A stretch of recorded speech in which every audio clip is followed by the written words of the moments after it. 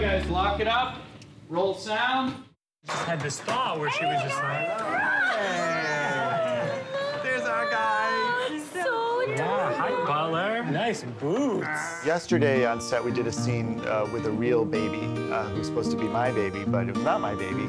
It was a set of twins who were not happy to be held by someone other than mom and dad.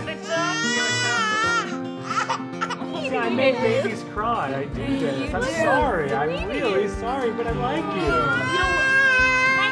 you. The babies were twins. They were a friend of one of our producers, Alyssa, and so we couldn't yell at the babies. Typically, we would have shouted at the babies, told the babies they were terrible actors. Is this why you don't bring babies to the bar? It was a very simple scene, just standing at a bar talking for a few lines, but the baby just didn't want to cooperate, and they kept switching out the babies, and we tried the bottle, and we tried the rattle, and mom nearby, and mom not nearby. No matter what, the minute we started rolling, the baby shrieked with pain as if I was stabbing her in the stomach with a little shish kebab skewer. Now, coincidentally, that is what I was doing. And at one point I thought maybe at the end of the shoot, maybe I shouldn't be pressing this shish kebab skewer into the little baby's tummy.